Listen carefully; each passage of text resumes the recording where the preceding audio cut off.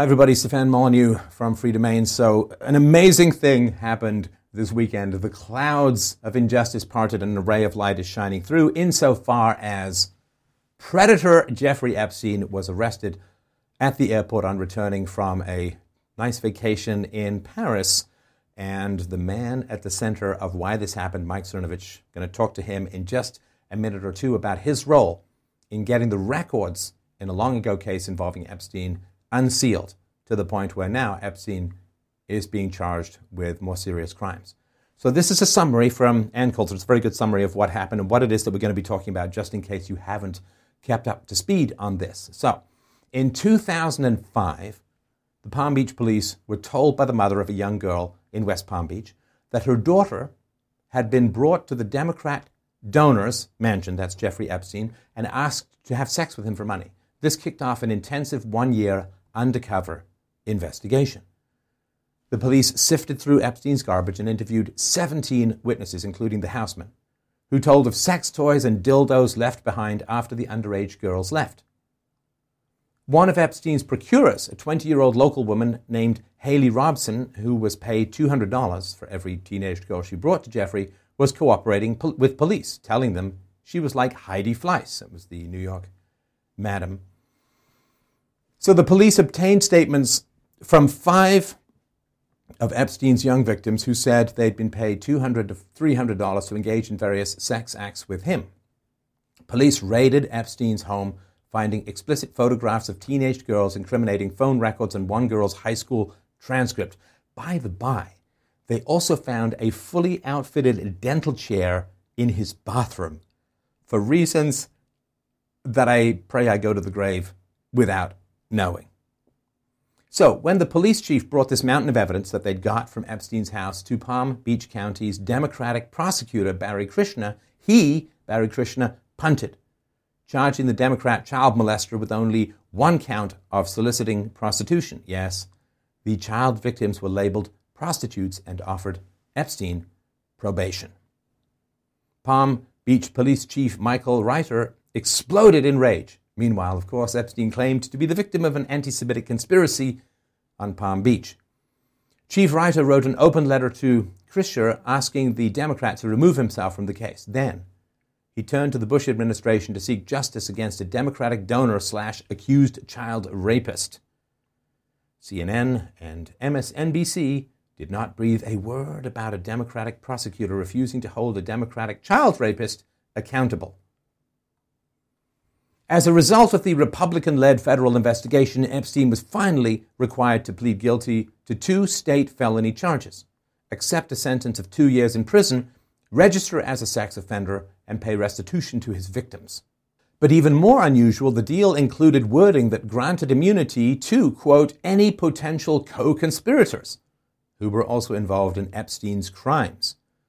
These accomplices or participants were not identified in the agreement, leaving it open to interpretation whether it possibly referred to other influential people who were having sex with underage girls at Epstein's various homes or on his plane. This is the plane that was nicknamed the Lolita Express, because Lolita, of course, a novel about pedophilia from Vladimir Nabokov. Inasmuch as Epstein was pleading guilty to a state charge, the matter of his confinement was out of the U.S. Attorney's hands. It was Democratic county prison officials, not the feds, who placed Epstein in a private wing of the county jail and allowed him to spend 12 hours a day, 6 days a week at his Palm Beach mansion throughout his 13-month, quote, imprisonment. So that's the backstory, and we've talked about this before with Mike Cernovich, but let's help him do his victory lap in getting this guy arrested. All right, so here with Mike Cernovich, and we've just listened to an intro to what's going on. I tell you, I was in a play.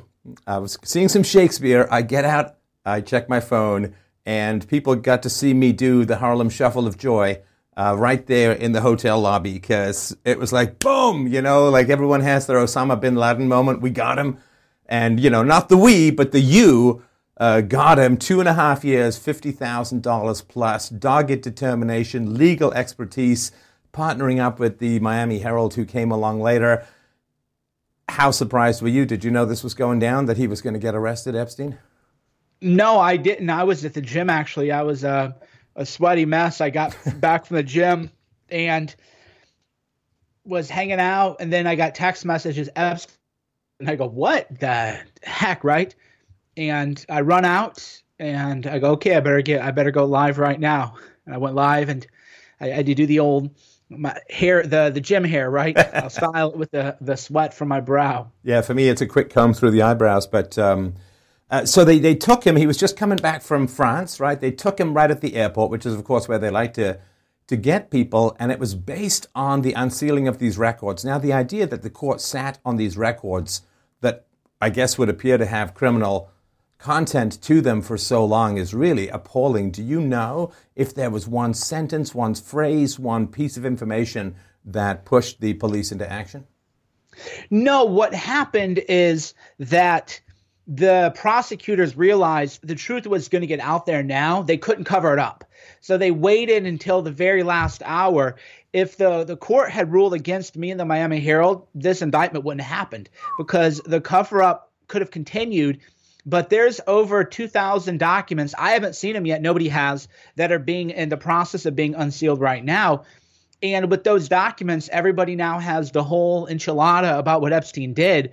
And there was just no credible way. So this was a real, as much as it feels like justice, this was not justice. This was federal prosecutors who sat on this information for decades, covering their butts because some guy who wrote a book about gorillas was going to make all of it public. And life is complicated. It's simultaneously inspirational to know that everybody listening has the potential to make a difference. And it's also a bit demoralizing that it takes people like us to step up because the institutions are so corrupt and faulty that they won't do it if we don't push them to do it. Well, there was a weird thing that happened with regards to the original prosecution. There was this convoluted relationship between the local police and the feds, which it seems to me like it's across state lines. It's actually off the continental U.S., so it seemed to me to be a federal matter. But the local police chief was first of all appalled at what was being talked about, and so then it was punted for a conviction and then punted back for sentencing and the sweetheart deal and all that. There's a lot of frustration in law enforcement, I think, about how this was handled as well. Yeah, especially by the line police, the real law enforcement, not the higher up. So what happened is Epstein would fly underage girls to his island, and he would bring all kinds of people that are party with him, and he would bring girls from Florida. So if you take a woman underage through interstate commerce, that's a state crime from wherever it originated from. And it's also a federal crime because he crossed state lines. So Epstein was looking down the double barrel of state and federal prosecution. And if this sounds familiar, we have a precedent, Paul Manafort. He was prosecuted for federal crimes relating to mortgage and other things, but he was also prosecuted now for state crimes. And boy, look at how the media went after Manafort. Look at how the Department of Justice went after Manafort. John Cardillo made a great point, which is that Roger Stone, who basically forgot a couple dates, he's a 65-year-old man, and you got a few dates wrong. SWAT team went to his house. Where was the SWAT team for Jeffrey Epstein? Right? No SWAT team. Oh, gentleman's agreement. Oh, you're landing in New York and welcome, but we have to take you into custody. Sorry about this. So that really shows how corrupt the system is, because this is not being handled the way Manafort was handled. This is not being handled the way Roger Stone was handled. This is still being coddled, but it doesn't matter. We won in court, and we're going to get the record. So whatever the feds do, they're going to do. But my work is still going on. Well, it is also somewhat predictable, but still fascinating to see. And you tweeted about this. A law school dean and a lawyer leaves your name out of the case. And the fact that the media doesn't like you for a variety of reasons, competition, competence, the excellent documentary Hoaxed, which people should get at hoaxedmovie.com, and just writing you out of the entire story, like Emmanuel Goldenstein / Stalin unpersoning style, is really remarkable to see in real time. Yeah, it was amazing. So I was the first person, as people who watched our original chats about this know, who filed the lawsuit to get this information. It's just a matter of, it's in the court records. This isn't me, making this kind of stuff up or exaggerating my role. It's just objective fact. And then the Miami Herald filed their own lawsuit. And when they filed it, they joined mine. They joined it on appeal. And then what happened is Julie Brown did amazing follow-up reporting and original reporting. So Julie Brown, Miami Herald, they get all, accolades from me. I'm not taking anything from them. However, it's just a lie to claim that I was never involved and this was all done by the Miami Herald. No. This was me. I mean, you remember I was like a man screaming in the wilderness alone for a full year. Like, hey, I filed this. There's no interest. Where's the New York Times? Where's CNN? Where's the Woke Patrol?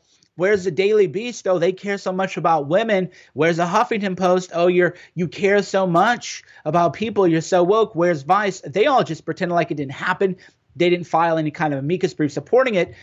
So what happened with my case on appeal, the Reporters Committee for Freedom of the Press joined my appeal. That's a real thing. And then the Miami Herald started sniffing around. They filed their own lawsuit. They did great work. But everybody's saying, oh, great job, Miami Herald. They won in court. No. That's not the truth. So they're working to write me out of the story, which is predictable. I mean, we knew that they would try to do this, but it shows how petty they are and how they don't care about the truth. And again, I keep circling back to, why did I have to do this? The lawsuit. Because they wouldn't, right? Because they wouldn't. If not me, then who?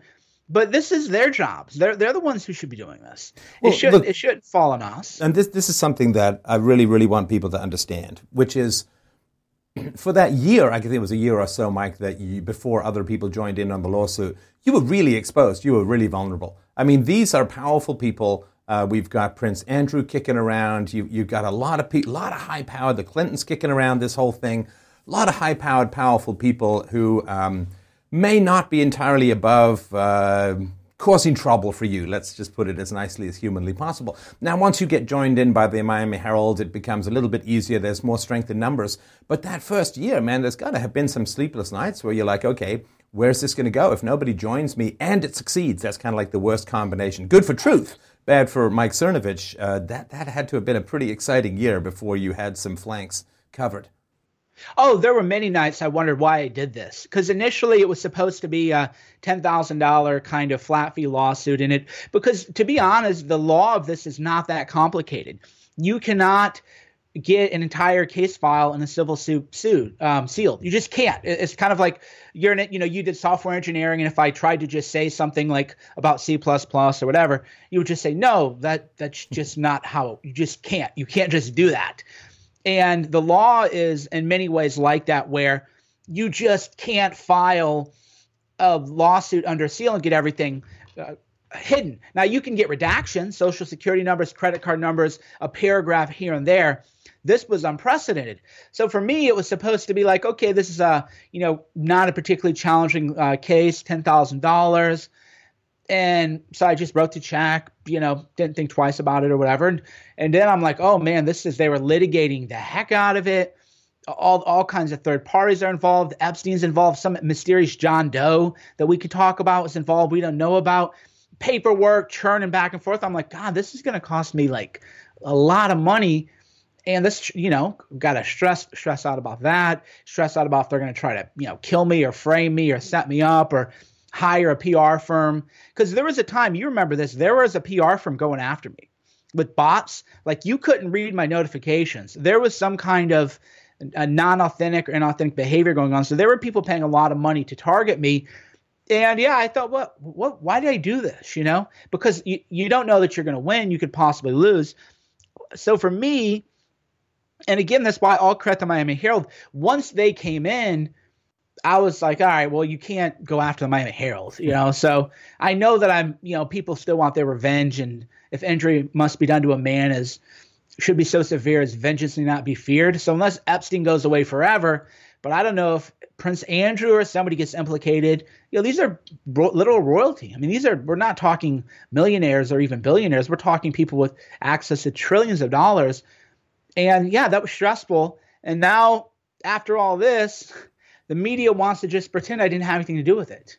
And I'm just not going to allow it. And fortunately, the people who follow me, they know the truth. And I thank you for your support and making sure that gets out to the truth. Well, credit where credit is due is really really important. And it is also predictable but fascinating to watch this pivot to now he's like Trump's bestie these days. Like, this is the pivot, right? That Trump said something nice about him in 2002, although at the same time, basically Trump was saying, yeah, this guy likes him real young. You know, that's kind of like a warning. It's how to warn people about someone, in my view, without actually ending up getting sued. And of course, the media is saying, how could you say nice things about this guy when the media had been covering up for this guy for years and years and years? So how was Trump supposed to know when this wasn't even being talked about in the media? Right. And the media only cares because it's a way to go after Trump vis-a-vis Acosta. So they don't, again, this is not pure. That's why I always love when people try to question my motivations, right?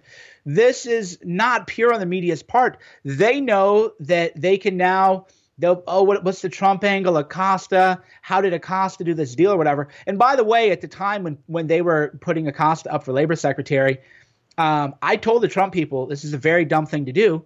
And they did it anyway. And moreover, people forget Acosta had a Senate confirmation hearing. Where was the media? There were like 2 or 3 articles. Dianne Feinstein asked him a couple questions about it, and then the Senate voted to confirm him. So now they're trying to, again, we're living 1984, bro. They're trying to say, I can't believe they approved Acosta. What do you mean you can't believe it? This was all public. Acosta's role was public record. He appeared before the Senate. No Democrats were hitting him hard. The media wasn't hitting him hard. They weren't following him around. They weren't doing, front page of the New York Times. Like you're front page of the New York Times because some dork who has daddy issues, viewed you as a father figure and then felt betrayed. And because of that, lashed out in the way that boys who aren't fully integrated as men do. Front page New York Times. There was no front page of the New York Times about Acosta and his hearing before the Senate. So the media now, they're trying to storm in, look at us. No, they're same thing with the Weinstein thing. They didn't break it. When the story breaks, now they all run in charge. They're just herd animals. And that's what they're doing. They're trying to take credit for other people's work. And it shows, again, we just have a really garbage tier media where people don't want to actually break stories. Let's talk about 2 other people, Mike. Mueller, in charge of the FBI during this time, and Preet Bharara,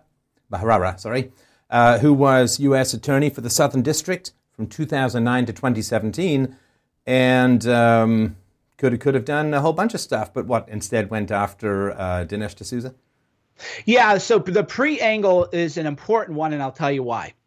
The Southern District of New York has charged Jeffrey Epstein for conduct that happened in the early to mid 2000s. So Preet was head of SDNY until 2017. So that means he could have charged Epstein for that behavior. It isn't like Preet left office and now they're charging Epstein for something in 2018.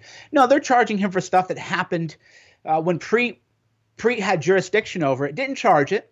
But he put Dinesh D'Souza in prison because Dinesh, gave $25,000 to a friend of his. I think it was 20 grand, and it may have gone past some campaign laws or something like that. Yeah, they claim to use straw donors. So, my friend's running for office. Hey, 5 of you friends, you write her a check and I'll reimburse you. It's like, okay, technically that's illegal. Okay, it's a paperwork violation. Get real, though. That's what you're going after people for. The Southern District in New York. Meanwhile, Jeffrey Epstein got away with everything. Where was Preet? Nowhere. He was nowhere to be found. And now everybody's going, yeah, the SDNY is so great. Where were they? They didn't do anything when Preet was in office. And now Preet, he's a rough crusader for justice and blah, blah, blah, and trying to weaponize this against Trump. But no, bro. You were going after Dinesh over nonsense and could have gone after Epstein and didn't. So there's a lot of people who they just need to have a seat at the little kids' table. And, again, the fact that Mueller was in charge of the FBI during all of this time, and the FBI would have had some jurisdiction over this and let him seem to skate, or they actually, the thing that troubles me enormously about this is in order to reduce the charges against Epstein, they had to recast his victims as prostitutes. What an appalling thing to do to a victim of this kind of abuse, to say, well, he was soliciting prostitution, he was getting girls for the sake of prostitution and so on. And these were, kids, they were victims, misguided and troubled youth who were taken in and preyed upon. And then to downgrade them as prostitutes in order to get this guy off the hook, repulsive to me. Yeah, and there's some indication that Epstein was an informant for the FBI under Mueller's watch. So we're getting at And again, this is where there's two ways of viewing the case, which is the buck stops here and how can everybody know everything? But so here's the way I look at it is if you're going to try to say Acosta is wrong because he signed off on the work of his subordinates, there's an argument for that. The buck stops with you, buddy. But that said, you have to say, well, what did Mueller do then? Because the FBI was investigating. And Mueller signed off on the deal too in his own way. So why aren't the media going up to Mueller? Why aren't you doing this? Why aren't they going to Preet saying, where were you? So again, it's just partisanship. And me, I don't see it as partisan. I just think these people are all evil and both sides. And I think Acosta and them, just the establishment. He's got good lawyers. Do we really want to fight it? It's going to be a lengthy trial. We might lose. I don't know. They're cowards, moral cowards. And that's just the kind of people who end up in office. It isn't the real fighters. It isn't the real hellraisers. How far do you think this is going to go, Mike? I mean, there's theories floating around which seem to me to have some credibility. I mean, they know that this guy was filming, right? That they found cameras, I think in the entrance to his New York apartment, there are like literally eyeballs hanging to sort of give people a kind of jokey warning about this stuff. If this guy has lots of footage of powerful people with underage girls, that is quite a tentacle arm set of reaches into the upper echelons of power. And I think that's one of the reasons why this deal was squelched, not just because of Epstein and why his prosecution was so underplayed, not just because of him, of course, but because where all of this stuff leads. Yeah, I mean, we all know where it leads. The whole place was wired. People would fly down, and you made the good point on Twitter, which is, nuance. God, people don't want nuance, which is probably what happened is a lot of guys who, went down there didn't know the girls were underage. They figured they were 19 or 20, which number of lessons here for men who are aspiring to be powerful, myself included. I don't talk to girls by myself of any age, 25, 35. And if I were going to be doing shenanigans, I certainly wouldn't talk to somebody I thought was only 20. Let's stick to 30 or something like that, right? Because they would fly down there and think, this is a 19-year-old and whatever. He gets them on tape, and then he says, oh, she was 16, right? Now your life's over. Now he owns you. And nobody knows how Jeff Epstein made his money. Nobody knows. There was a glowing profile of him in New York Magazine years ago, and everybody said, oh, he runs a hedge fund. But if you go to the office, there's actually nobody at his office. And then they go, well, he has a family office. It was very Bernie Madoff-esque. So Bernie Madoff, for example, for those of you who don't know, Bernie Madoff was caught, I believe, 10 years ago running a Ponzi scheme. And before he was caught running a Ponzi scheme, people would always say, well, he doesn't have analysts. There's just infrastructure you have if you run a hedge fund. You have an office. You have, 10 or 12 analysts around a desk. If people ever watch the show Billions, that's very much how you have these monster computers. You have massive air conditioning bills. You have backup offsite. I mean, you name it. Yeah. You have server farm. There are things that are just there. And Madoff didn't have these things. And we found out he's running a Ponzi scheme. Epstein just didn't have those things. There just isn't that infrastructure, that bullpen, and that's because he was almost certainly making his money running a blackmail operation. And he would get a lot of people's money, or he'd blackmail a whale and just then privately invest maybe that billionaire's money as, a whale that he'd blackmailed and everything. So there's a lot of people involved. I don't want to falsely accuse anyone, but I will say there was a guy in Ohio, Wexler, was connected to him. Wexler is like a billionaire and kind of reclusive and was with him during these time frames. Prince Andrew was. These are very, very moneyed people who were with him. And Bill Clinton, we know, traveled with him many, many, many times. I don't think Bill Clinton would be into 13-year-olds, just to be clear. But yeah, I think Bill probably is caught up in the whole, we thought she was a 21-year-old or something, and it turns out she wasn't. So I'm certainly confident that Bill Clinton was down there doing things. We know he traveled there repeatedly, and we all know it was an orgy island. Like, there's no other reason to travel down there. Well, there were also reports of girls on the actual plane. Right, exactly. So, I mean, Bill Clinton's on there, 26 times at least. Right. And there are girls on the actual, you don't even have to get to the island. Right, exactly. So people trying to tie Trump into this is really wretched. My understanding is Trump took one flight from Florida to New York City, and it wasn't even the major plane. It was another plane. And Trump kicked the guy out of Mar-a-Lago, kicked Epstein out of Mar-a-Lago. I've heard a couple of things, that Epstein propositioned some underage daughter of one of the club members. I've heard it was even harsher or more aggressive than that. But yeah, Trump found out about this guy and kicked him out and has been saying for some time that this is a problem. So yeah, trying to tie Trump into all of this is just another lazy excuse. Like, you vanish and Trump comes in, both of which are unjust. Yeah, and that's the game. That's utterly predictable. And now people are trying to drudge up. There was a frivolous lawsuit filed against them they claimed a 13-year-old who didn't even exist. So the smear machines are out. People are smearing me now, trying to say that somehow I was secretly friends with Epstein. And people need to be careful about that. Actually, Tom Arnold tweeted something like that out. And I replied to him, let's be clear. Are you making this allegation as a statement of fact?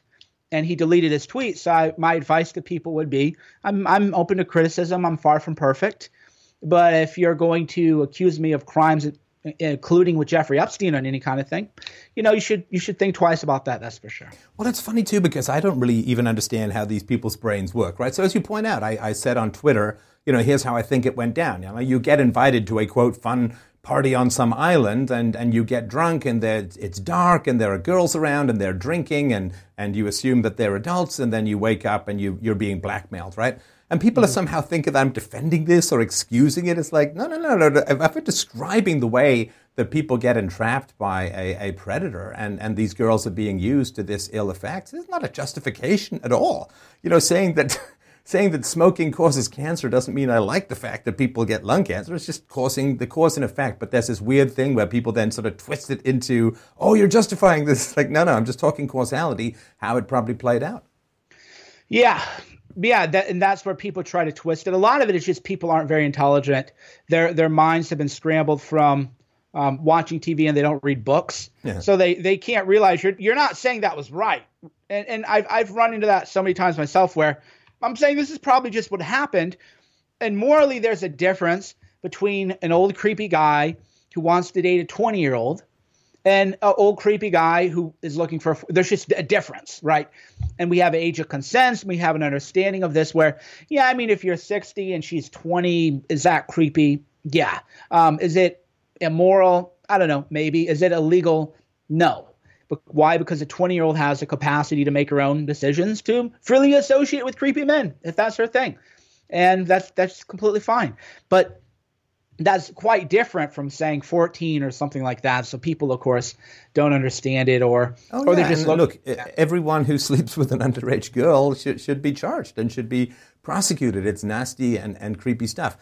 One of the things I really loved about what you were tweeting yesterday, Mike, was you go straight from gaining the momentum. And I don't think people really understand how you surf these waves, right? Because a lot of people, I mean, you sit back with a stogie on a live stream, and you're like, yeah, good job, me. You put your feet up and so on. But you gained that momentum and that interest to pivot directly into unseal the deals. Let's talk a little bit about how people who are learning about you and learning the power of what you do, can pivot to the next, even bigger whale, which is these hundreds of sealed sexual harassment settlements in Congress paid for with taxpayer money. Yeah, in life, momentum really is everything. And when you have a big win, you don't rest on your laurels. I wish it were otherwise. I wish you could just have a big win and then you can sit around for a year or two and smoke cigars and drink wine and magically not get fat either. You can just, lay around and eat steaks and drink wine and everything is great, but that's not really how it works. Nature bores a vacuum. So we have a big one in Epstein, and there are still 250 sexual harassment settlements funded by members of Congress. And I found one of them, John Conyers, but there's still 250. So rather than just say, oh, yay, me, I'm the greatest, blah, blah, blah, I would say, okay, now you people see I get results, right? You see that I'm a steward of money. You see that if you send money to me, I'm not going to be, having extravagant dinners and popping bottles or whatever. We're doing real high impact kind of work, and let's do more work. Why stop, right? Evil, it doesn't suddenly, there isn't a moment where, evil loses and good wins as triumph. You have to do this every day And now we're going after Congress, and we'll see what that turns up. So how can people help out with that process? Yeah, they can. There's a GoFundMe. There's a couple GoFundMes. One is GoFundMe.com/unseal-the-deals. GoFundMe, unseal the deals with a dash between unseal the deals. And they can kick in $5, man. You know, so much of this crowdfunding is if everybody just kicks in a little bit or shares a link on social media, then it gets trending, it gets momentum. And yeah, people don't have, I don't expect anybody to go broke, doing this stuff. I always say, I grew up watching, like evangelical Christians and poverty pimping. If you don't fund this, the church is going to go out. And I'm not poverty pimping anyone, but if people have money, kick in. And if they don't, they can still share a link on social media too.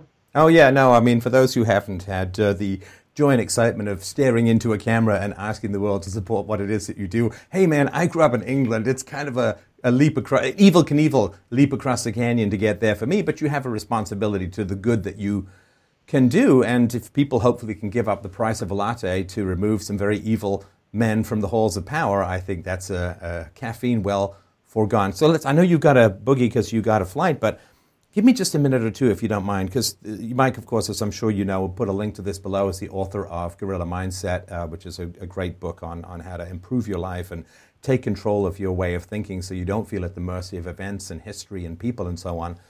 This had to have been a big moment, and seeing the blowback, seeing the erasing of you from this entire story, people are scared of that. They're scared of having an impact and facing the blowback. So what's the mental ammunition that you use to not just survive from this, but grow and flourish from it?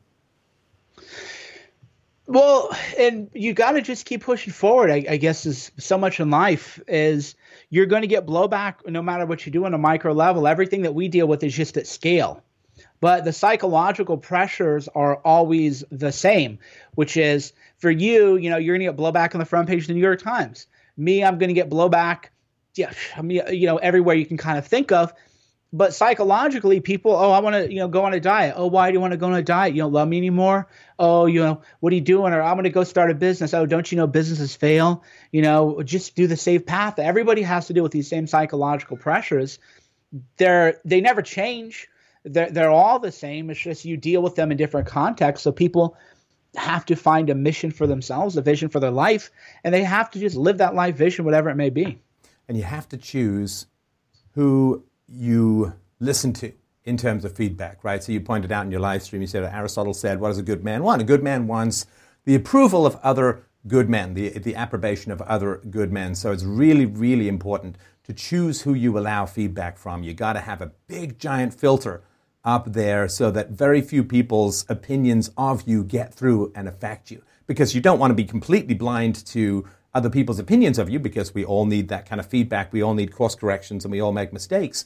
But if you let that aperture, in a sense, open too wide, it's like staring at the sun through a telescope, just burns out your retina. So you really have to have a solid filter on the feedback that you allow, because there's a wall of noise that comes in from the internet anytime you do anything. And you have to judge the people who are judging you and really establish a firm baseline of who's worthy of giving you feedback. Yeah, and the way to do it, and that's the beauty of me having sold things, is they never support you anyway. There's an article I wrote, The High Cost of Listening to Haters. So the people who are saying you're grifting, right? No, objectively, I'm just not. I filed a lawsuit. The money's gone to legal fees. There's no this, but those people would never give you a dollar anyway. They wouldn't say, well, I don't agree with this project you're asking to be funded, but this next one I would definitely support. They're just not going to anywhere. They're toxic, negative people. And you have to learn the difference between criticism and haters. Some people would say, oh, I think you stepped over the line, or, you and I even talk now and then, have I said anything kind of dumb lately or something? That's different. That's different than just outright whatever you do, people are going to find a way to pounce and attack it. So yeah, people do want to, accept criticism graciously, but recognize that are they really, the difference is a critic, not a critic, because the critics want to destroy, but friendly criticism is aligned with your vision. Hey, I want to do this thing. Okay, well, if you do these other things, that's probably not going to get you there, right? So you should probably realign yourself. Hatred is just, why would you want to do that, you loser? What kind of idiot would want to do that? That's hate. And most people, unfortunately, don't have anyone in their lives who can give legitimate critiques. It's just all hate. Don't do it. Be a herd animal. Follow the norm. But mindset is about rejecting all of that and living your own life on your terms. Yeah, and listen, I mean, I really do appreciate, we had a dinner not too long ago where you gave me advice that was very helpful in what it is that I'm doing. And, for those who can get a hold of Mike's advice, it's a very important, positive treasure to have in your life. So if hatred drives that away, it's a big loss. All right, so Cernovich.com, Guerrilla Mindset. We'll put the links to all of that below. Listen, congratulations. It is a massive win, and the resolution and the strength and the expense that you've put yourself through in order to help protect not just the girls and to help them with, their suffering that has not been recognized and has been downgraded and scorned by society is very painful. Just having someone stand up for the victims is so powerful. It's a warning shot across the bows of other people who might try the same thing. It's a great win, and I think you should be enormously proud. And I thank you for what you're doing for the world. Cernovich.com, Guerrilla Mindset. Thanks a lot so much for your time. My pleasure.